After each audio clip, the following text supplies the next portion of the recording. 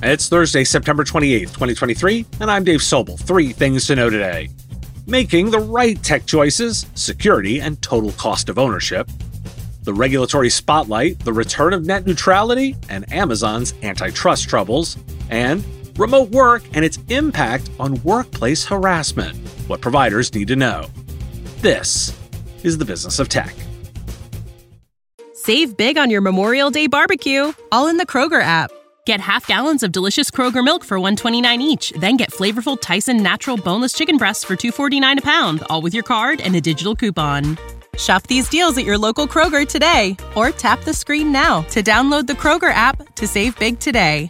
Kroger, fresh for everyone. Prices and product availability subject to change. Restrictions apply. See site for details.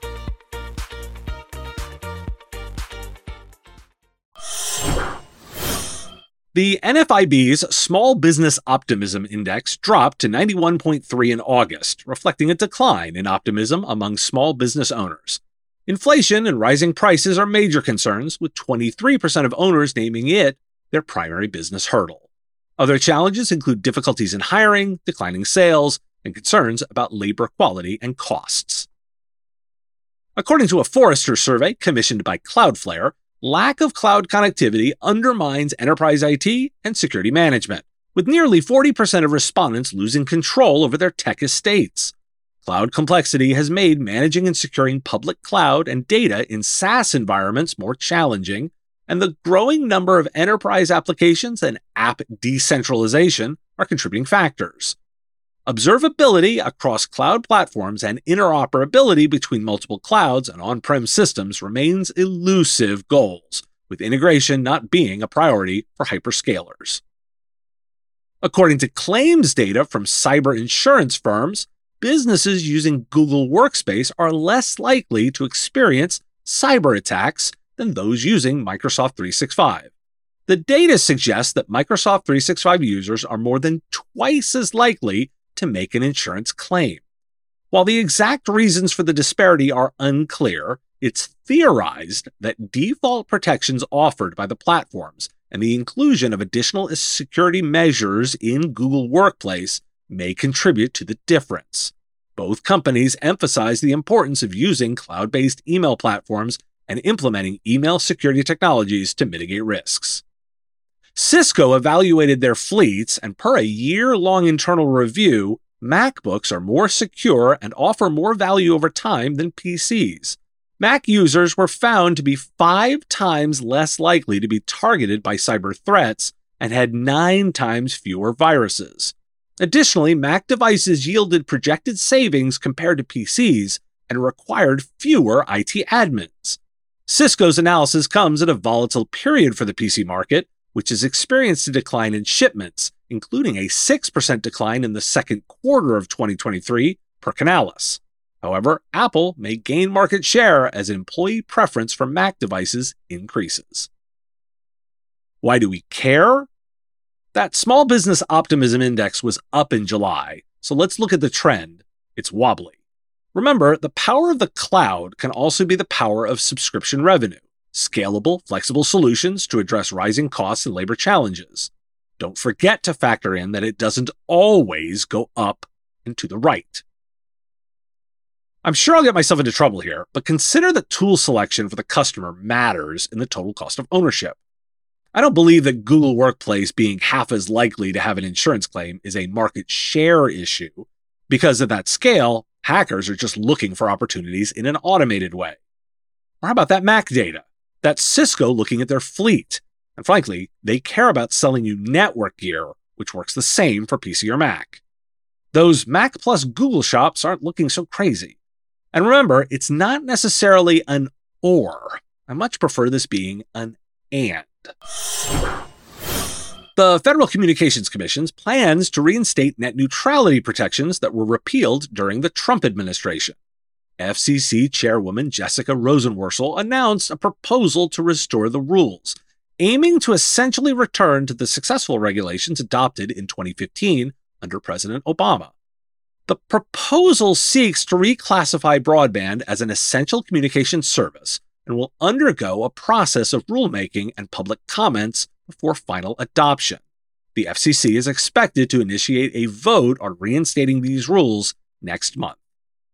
And the FTC has filed an antitrust lawsuit against Amazon, alleging that the company is an illegal monopoly that stifles innovation, makes shopping worse, and drives up prices. The government claims that Amazon uses illegal actions to strong-arm marketplace sellers, making it difficult for them to charge lower prices elsewhere. The lawsuit also accuses Amazon of coercing merchants to pay for add-on services and taking a significant cut of their revenue. Why do we care? Providers are involved in negotiating broadband selection, so you do care about these regulations on those connections. While legal challenges may cause delays, the FCC's push to restore net neutrality rules is seen as a step towards an open and equitable internet. We'll see how this plays out. Now, just yesterday, I cited how I was looking to the FTC to keep competition healthy. Well, here we go. According to a poll conducted by 19th News and SurveyMonkey, remote workers were less likely to report instances of sexual harassment or assault compared to in-person workers. The poll showed that about 5% of women working remotely reported instances in the past 3 years, compared to 12% of in-person women workers. Remote work has reduced opportunities for harassment and abuse, particularly in work events where victims can be isolated without witnesses or evidence. However, it's important to note that remote work does not provide comprehensive protection, as digital communications can still be used for harassment, and reporting options are often limited. Disparities exist regarding who can work remotely, with women of color being more likely to work in industries with fewer remote work opportunities. LGBTQ+ women and women with disabilities also reported higher rates of harassment or assault at work. A qualitative study of women in leadership roles across various industries reveals age-based discrimination and sexism in the workplace. The survey found that women of all ages face age-related judgment and biases that imply they are unfit for their jobs. Younger women experience being dismissed in their roles, while older women are often ignored and their skills overlooked. The research suggests that middle-aged women, who are confident and willing to speak their minds, are seen as intimidating by insecure men in the workforce. The prevalence of ageism against women highlights the need to address gender biases in the workplace. Why do we care? Given that remote work can mitigate some form of harassments, providers should continue to offer robust, secure remote work solutions. This is not just a technical offer, but can be part of a broader consultative service on workplace well-being.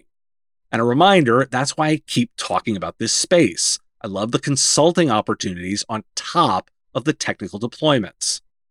Another idea is that MSPs and IT providers should consider offering services that monitor and report on inappropriate digital communications as part of their cybersecurity suite, or technologies that support more inclusive work environments, such as AI tools that flag discriminatory language.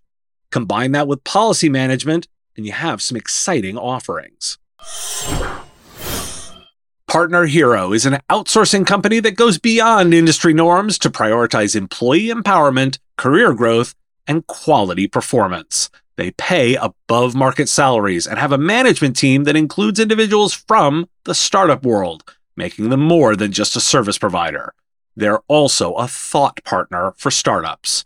With flexible terms to let you scale quickly and offices around the world for global coverage, you get a thought partner for your business with quality assurance baked into every program.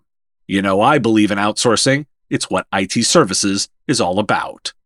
If you're ready to bring in outside customer support help for your startup that feels like it's part of your existing team, check out Partner Hero. Head on over to partnerhero.com/businessoftech to book a free consultation with their solutions team. Mention you heard about Partner Hero from Business of Tech, and they'll waive the setup fee. Thanks for listening. This one's a good one. It's National Good Neighbor Day. So take a moment and be a good neighbor. I will talk to you again tomorrow. The Business of Tech is written and produced by me, Dave Sobel, under ethics guidelines posted at businessof.tech. Like the content? Support the show at patreon.com/MSP Radio or buy our Why Do We Care merch at businessof.tech. If you want to reach our listeners, visit mspradio.com/engage. Part of the MSP Radio Network.